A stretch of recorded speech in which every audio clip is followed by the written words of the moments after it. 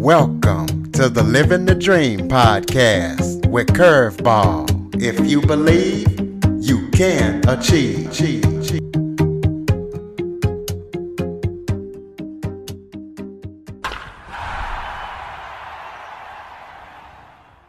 Welcome to the Living the Dream with Curveball podcast, a show where I interview guests that teach, motivate, and inspire. And today, I definitely have a motivational individual with me today. His name is Bryan Gillette. He is an author, founder of his own leadership business, former human resource executive in Silicon Valley, and he is an ultra endurance athlete, and his specialization is helping people elevate their potential and push their limits beyond their perceived capabilities. So we're going to be talking to him about the amazing things that he's done in his life and how he helps people elevate their potential. So Bryan, thank you so much for joining me today. It's nice to be on your show, Curtis. Great to talk to you and look forward to the conversation. Why don't you start off by telling everybody a little bit about yourself? Yeah, well, you did a nice job with the intro, but a little bit more. So I live in the San Francisco Bay Area and grew up in this area. As you had mentioned, I'm a former senior HR executive, so vice president of human resources for a mid-sized technology company, and been in several technology companies in the human resources and leadership development space in my career.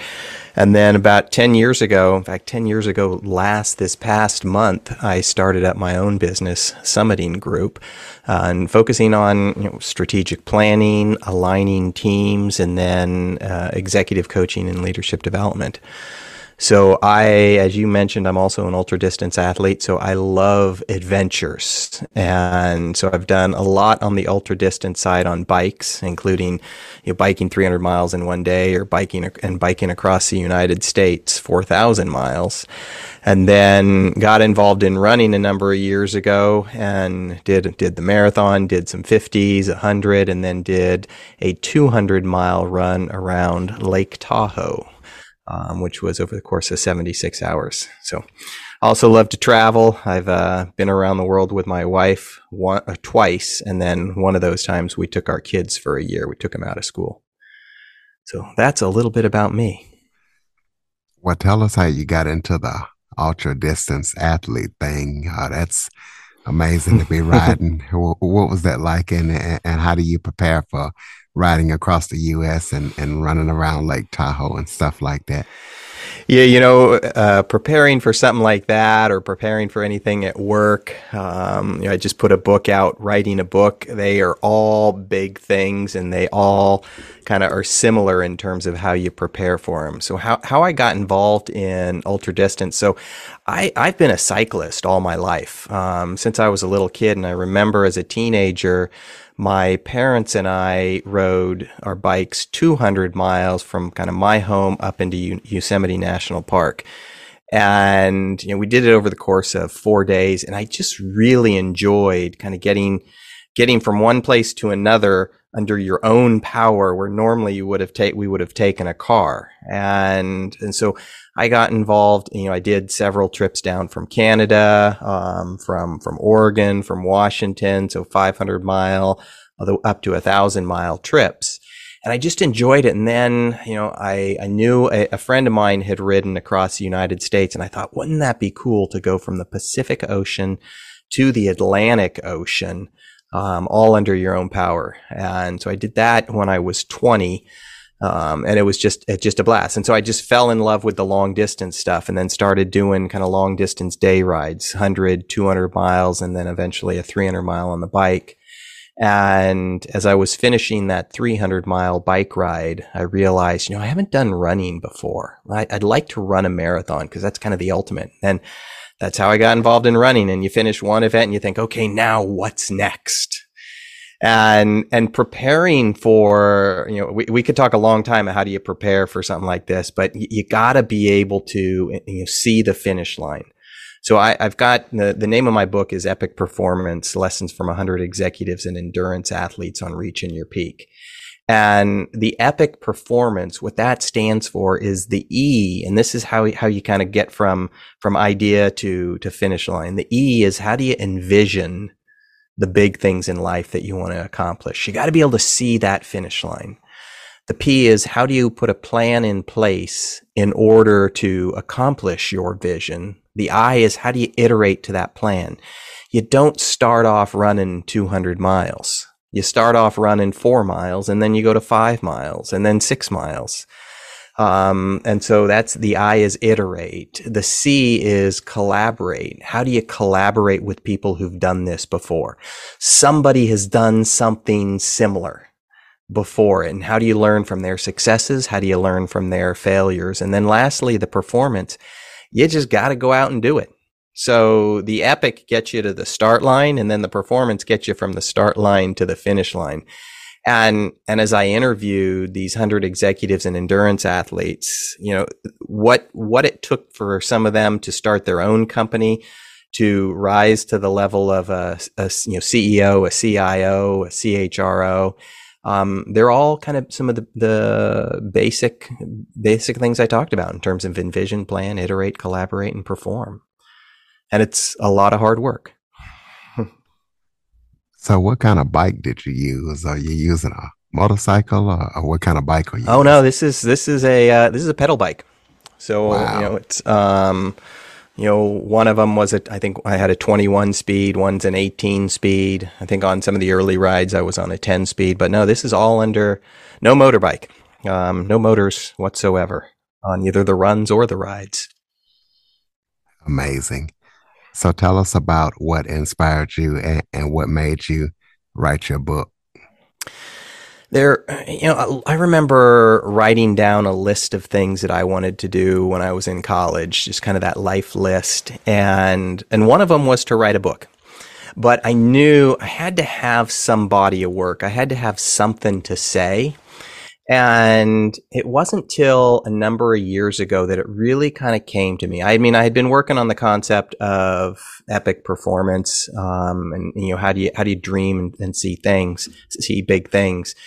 And a while back, when I was doing the 300-mile bike ride, I thought that would push me to my limits. I thought it would either push me physically or mentally to my limits, and I wanted to see how far I could take the mind and the body. And I thought that 300-mile bike ride would do it. It'd be the first time I was riding through the night. So I was on the bike for just under 25 hours. I had some breaks along the way, but in a sense, I left at 5 a.m. and I arrived about 5:30 the next morning. And it was hard. There's no doubt about it. And one of the things that, as I was trying to push myself to the limits, I realized at about mile 275, so I only have 25 miles left. It's about 2 a.m, 3 a.m. And I thought, I didn't come close to in my limit. It was hard. And earlier in the day, I had seen somebody die, likely had a heart attack on the bike. And I came across him. He was on the side of the road, and he obviously hit his limit, but it's like, I didn't hit mine. And I collided with another bike earlier in the day. I needed a new wheel, but still kind of with that, I did not hit the limit that I thought I might hit. And that got me thinking, it's like, maybe we put these limits in our head and they actually hold us back from getting where our true potential is. And then, about five years ago, so my wife and I took our 2 boys when they were 9 and 11 out of school for a year, and we traveled around the world. And before we went, some friends held a going away party, and there were a bunch of people there. And I remember a number of people came up to us and said, I could never do what you're doing. And that hit me because they could. And they were telling themselves they couldn't, now some of them wouldn't want to, and I get that, but they could do it. And so with those two things of kind of me thinking I had this limit, and then this other instance where people said, I could never do that, I thought, I want to be able to see how can I, play a part in somebody trying to reach a little bit further there than their limit. And that's how the book came to be. And it's a pretty practical playbook on how do you start to dream bigger, not just dreaming a year out or 2 years out, but how are you dreaming 20, 30 years out? So that when you get to a much older age, you don't look back and go, God, I wish I would have traveled around the world. Or I wish I would have moved to that company or started up a company. So you don't live with those regrets. And that's kind of how the book came to be. Well, what surprised you about the executive that you interviewed for your book? A couple things, Curtis, surprised me. First of all, when I set out the goal that I was going to interview 100 people, I thought, wonder how many people I am going to have to ask in order to get to 100 interviews. And I wasn't quite sure. I only had 2 people that said no, which that surprised me in and itself. But only 2 people said no. And what it made me kind of reinforce, and I'd heard this many times, and part of me kind of believed it, but part of me didn't, is I don't like to hear the word no. And so I was afraid that if I'd go out and ask these people, they'd say no, and that would kind of put a damper on my plans. But if you don't ask, the answer is going to be no. So if you at least ask, your chances of getting a yes answer go way up. And so that just kind of reinforced it, and it surprised me. And the other thing, there were a number of things that surprised, but one other thing that surprised me, I'm interviewing, of the 100 people that I interviewed, about 75% were executives. So kind of founders of companies, presidents of companies, or at the C level, chief executive, chief information officer, chief technology. So at the in the executive ranks, or they founded their president of their company or something along those lines. About 75% were in that category, and then about 25% were in the endurance athlete category. And I've played in both sides, and it's the reason why I wanted to interview kind of both of those is because I think there's some similarity between sport, what people do in the endurance side and what people do in the business side. And so I wanted to be able to understand that. And so I figured, some of these people started up their own company and, ended up selling it for a lot of money. And some started up a company and it didn't go anywhere. They lost money. And so I figured a lot of these people probably are very comfortable with risk and have no problems taking big risks. And so when I'd ask them, I said, what's your thought on risk? They would all say, we're very calculated, or I'm very calculated in the risks that I take. I do my homework. I understand what the risks are and understand kind of where I am comfortable. So where I thought they were going to just be, oh yeah, I can take all sorts of risk. They take a very pragmatic view on risk, and they analyze what the pros, what the upside, and what the downside could be. And then they pull the trigger and they move forward. Well, speaking of risk, what advice would you give leaders to encourage them to take more risks in organizations? Yeah, I think too often we like to play in that comfortable zone. I often refer to it as, if you're swimming, being in the comfortable zone is when you're in the shallow end of the pool. And we like to be in the shallow end of the pool because it's comfortable. And every once in a while you have to move into the deep end and you have to get uncomfortable. And I think you should be looking at yourself of how are you spending a certain period of your time. It's not all the time, but how are you spending a certain period of your time in that uncomfortable zone? Because that's when you really, you push yourself. That's when you start to grow and you learn a lot. And so as an executive, it's how are you making it safe for your team to kind of try to move into that uncomfortable zone when failure occurs, and failure should be occurring. I remember when I was a kid, my parents would take my brother and I skiing somewhere for a week, into like Colorado or Utah or Idaho. And I remember we were in Breckenridge, Colorado. I think I was probably about 10 at the time. And at the end of the first day, I come skiing down the hill and I come to this nice sliding stop and spray snow all over my dad. And I'm feeling like the greatest skier in the world. And I said, God, Dad, I haven't fallen all day. And I'm so proud. And he compliments me on my form. And he says, one thing to keep in mind is if you don't fall, you're not pushing yourself. And so it's okay to fall every time. And that, that resonated with me. It probably didn't resonate as much as it should have, but it did resonate. So, we got to be, as executives or leaders, we have to be able to, allow people to fall every once in a while. We have to get people to be able to think bigger and envision those big ideas about where they want to go in life. And so how do you build that environment that makes it okay to think bigger? I remember, every time I would manage a team, I would have them, spend a certain 5% of their time working on things that had nothing to do with their MBOs, their goals, their quarterly goals. Because I wanted them to start looking out further and research new technology. I mean, what are this? So most of the goals are based on what we have to do this quarter or this year.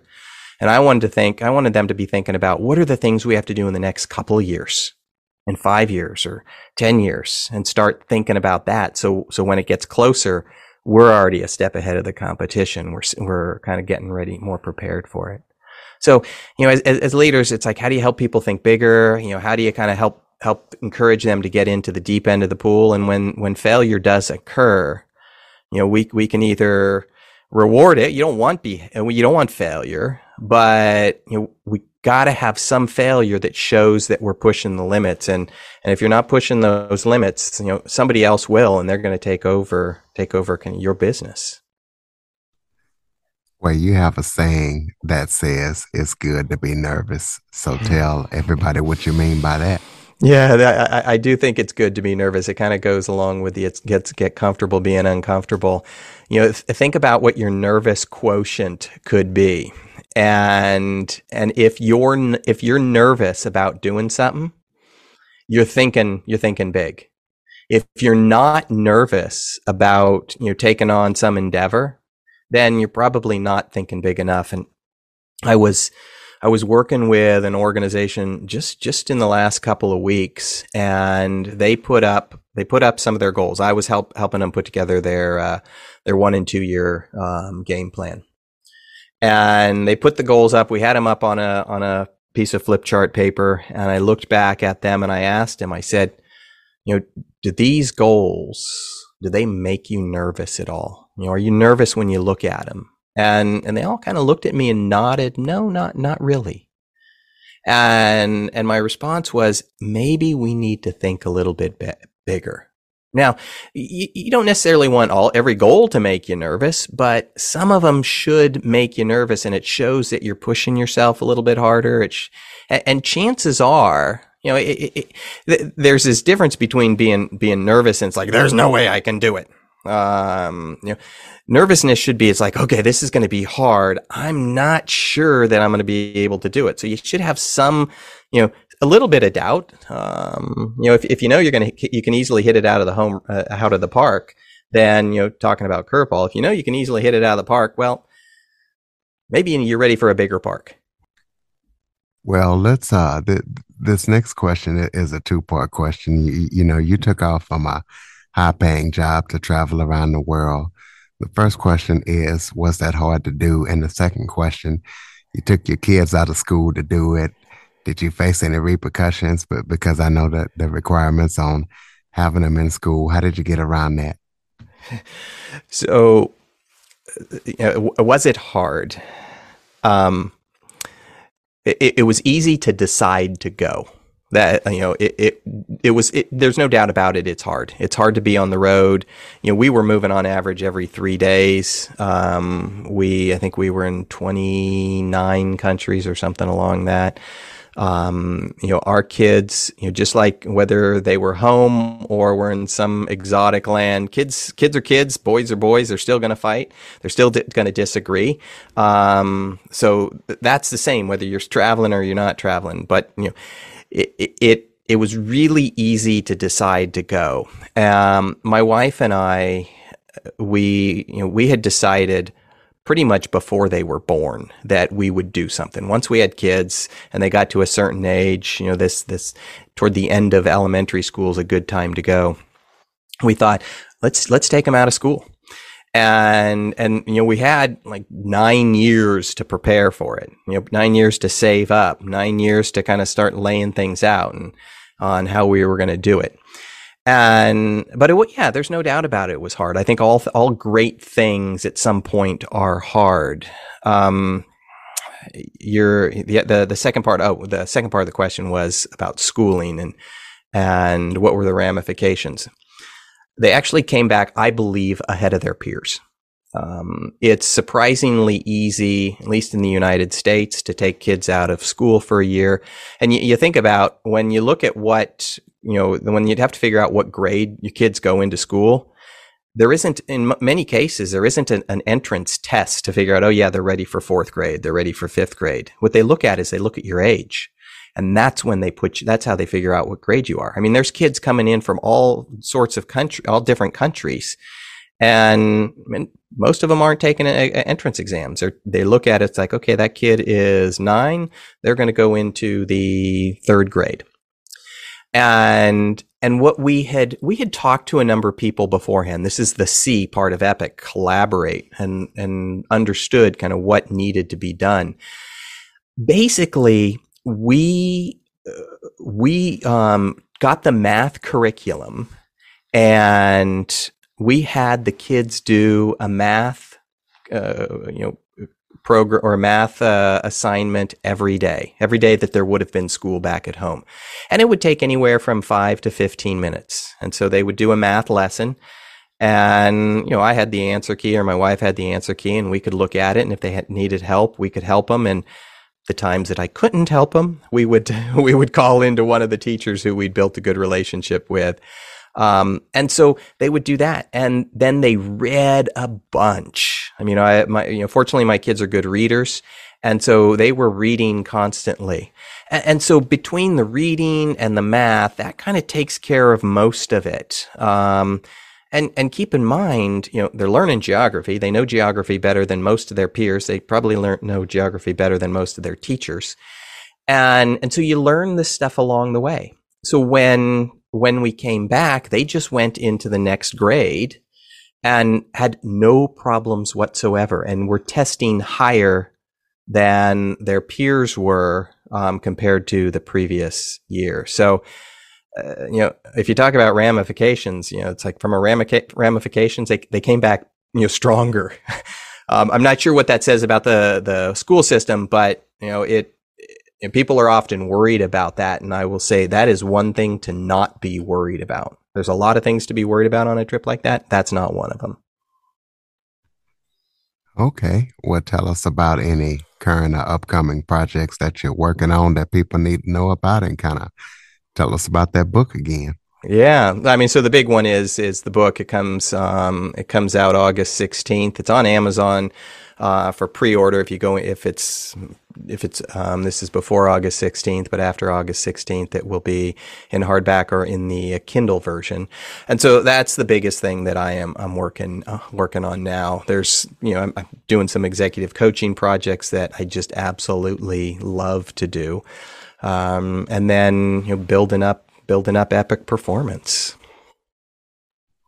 All right. Well, let us know about any contact information that you have, any websites, or how can people connect with you and stay in touch with you? Yeah. So thank you, Curtis. So the best way to connect up with me is if you go to my website, which is epicperformances.com. So that's EPIC performances with an S at the end.com. And you can connect up with me or connect up through Facebook or LinkedIn or Twitter or Instagram. LinkedIn is what I tend to use the most, just from the business perspective. And if you go into Epic Performances, there is an assessment that I've created that allows you to look at how well do you perform on the 5 behaviors: the envision, plan, iterate, collaborate, perform, where your strengths and where are some of the areas you could potentially work on. So there's an assessment, and it's going to ask you for a code when you do it. And if you just type in curveball, that code will work. And one of the things, you don't have to be great at all 5 of those areas of envision, plan, iterate, collaborate, and perform. You probably want to be really good at 2 or 3. But when I met with the 100 executives, and endurance athletes, they weren't great at all. There were some people that were really good at envision, and some people that weren't so good at envision or plan or iterate, and vice versa. So it's being able to understand, okay, that assessment will help you understand where do I really good at, and maybe I want to get a little bit better, but where are some of the areas that I'm weak at, and I may need to compensate somehow. Close us out with some final thoughts, maybe something that we haven't talked about that you would like to touch on, or just any final thoughts that you have for the listeners. Yeah, well, thanks, Curtis. I think the key one is, we're on this planet for a certain amount of time, and if you look at just the statistics, it's anywhere from 70 to 80 years. My wife's biological father lasted about 31 years, so he died really young, but her 2 grandparents lived to be, or 2 grandfathers lived to be in 94, I believe it was, and both her grandmothers lived to be almost 102. So we don't know how long we're on here, but if you just kind of look at the average of 70, 80 years, it's how do you use that time on Earth? And I just don't want to get to be toward the end of that time and look back and realize, man, I wish I would have. There's a book that was written by Bronnie Rare out of the UK, and she works with a lot of people. She kind of as they're dying in their final months, and she had interviewed them and would talk to them. And one of the things she found is those people, when they had regrets, they were regrets about things that they didn't do versus regrets about some of the things that they did do. And so, whenever I'm faced with kind of some big decision, whether it's changing jobs, whether it's starting my own company, whether it's writing a book, whether it's traveling around the world, the one question I often ask is, in 10 or 20 or 30 years, will I regret not doing this? And if the answer is yes, then I have to seriously look at doing whatever that is. If the answer is no, then all right, maybe I don't need to. But really, it's like, look at those things and imagine you're 80 years old. What are the things that you're going to look back and go, God, I wish I would have. I wish I would have started a podcast. I wish I would have traveled the world. And if you'll regret not doing it, kind of really, really consider, how you can start moving in that direction. Great message to end this episode on, ladies and gentlemen. epicperformances.com. Be sure to pick up Bryan's new book when it comes out and check out everything that he's up to. Go take that episode. Follow, rate, review, share this episode to as many people as possible so we can start having more people all around the world having epic performances. Bryan, thank you so much for joining me today. Thank you, Curtis. It's been a pleasure talking to you. For more information on the Living the Dream podcast, visit www.djcurveball.com. Until next time, stay focused on living the dream.